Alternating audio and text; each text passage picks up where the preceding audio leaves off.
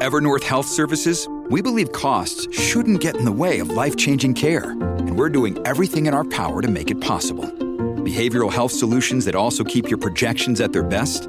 It's possible. Pharmacy benefits that benefit your bottom line? It's possible.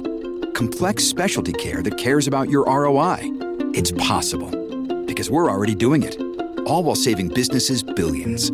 That's Wonder made possible. Learn more at evernorth.com/wonder.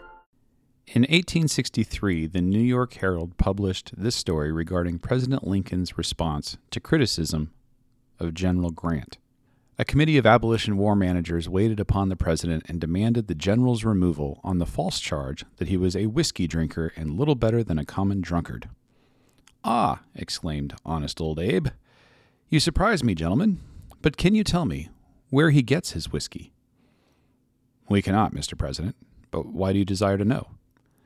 "Because if I can only find out, I will send a barrel of this wonderful whiskey to every general in the Army." Hey, it's David, and you're listening to Leadership Without Losing Your Soul, your source for practical leadership inspiration, tools, and strategies you can use to achieve transformational results without sacrificing your humanity or your mind in the process. Welcome to the show today.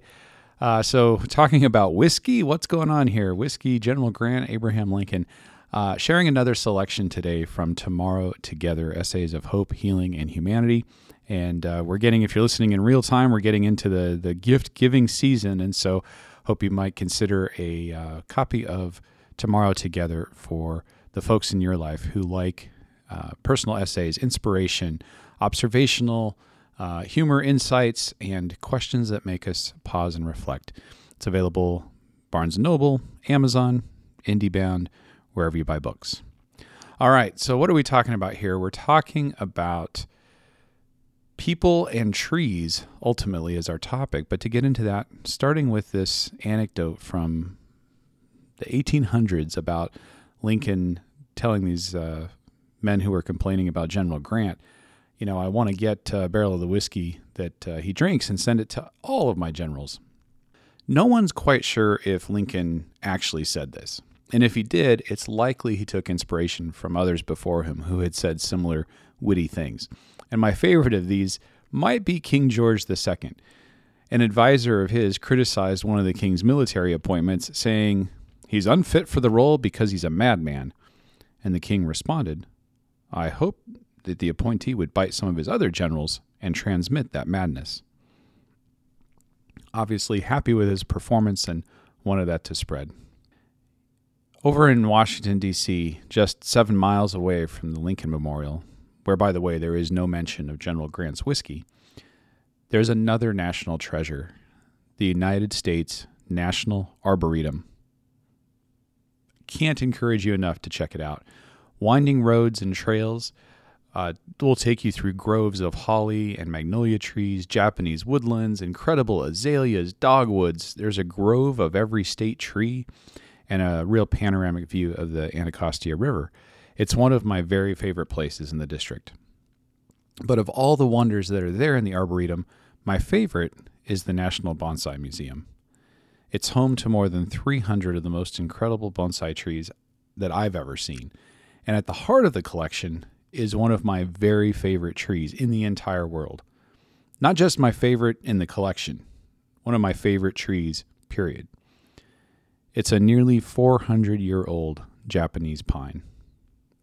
One time I visited the museum in mid-July. It was 98 degrees and raining, and despite the rain, you know, when I got to that tree, I paused and was looking at it and standing there, taking in the magnitude of that tree.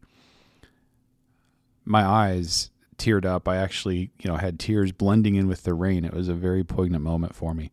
And to understand why a tree could produce such deep emotions, you got to understand a little bit about bonsai.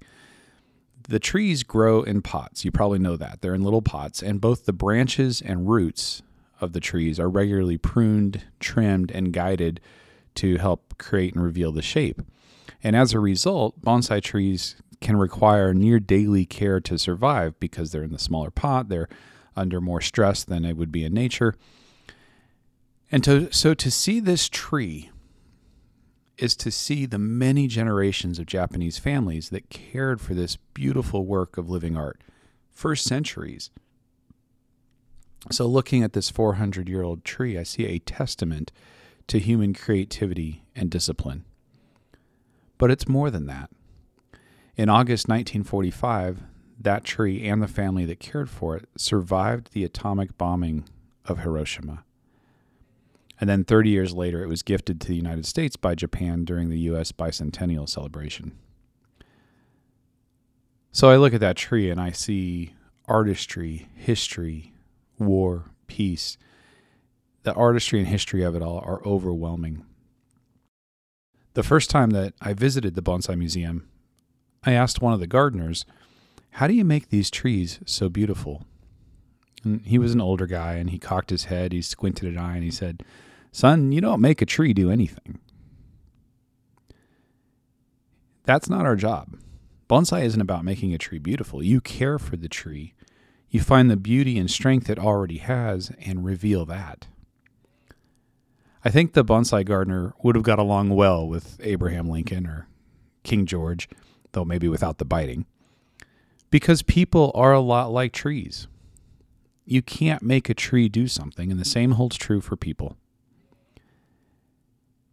And as a leader, I mean, this is true as human beings in general, but particularly from a leadership perspective, there is peace and joy in appreciating people for who they are, to see their beauty and strength, to enjoy and celebrate each person's unique energy, talents, personalities, skills, their interests, their abilities, all that they add to the world and to your life. And unless it's truly toxic or harmful or keeping them from being effective or harming the team, to let the rest go. No person brings the entire package to their work. No tree brings everything for every environment that you could possibly want. That's not how any of it works. And so can we embrace, enjoy the beauty and strength that people do bring and invest in that? Until next time, be the leader you'd want your boss to be.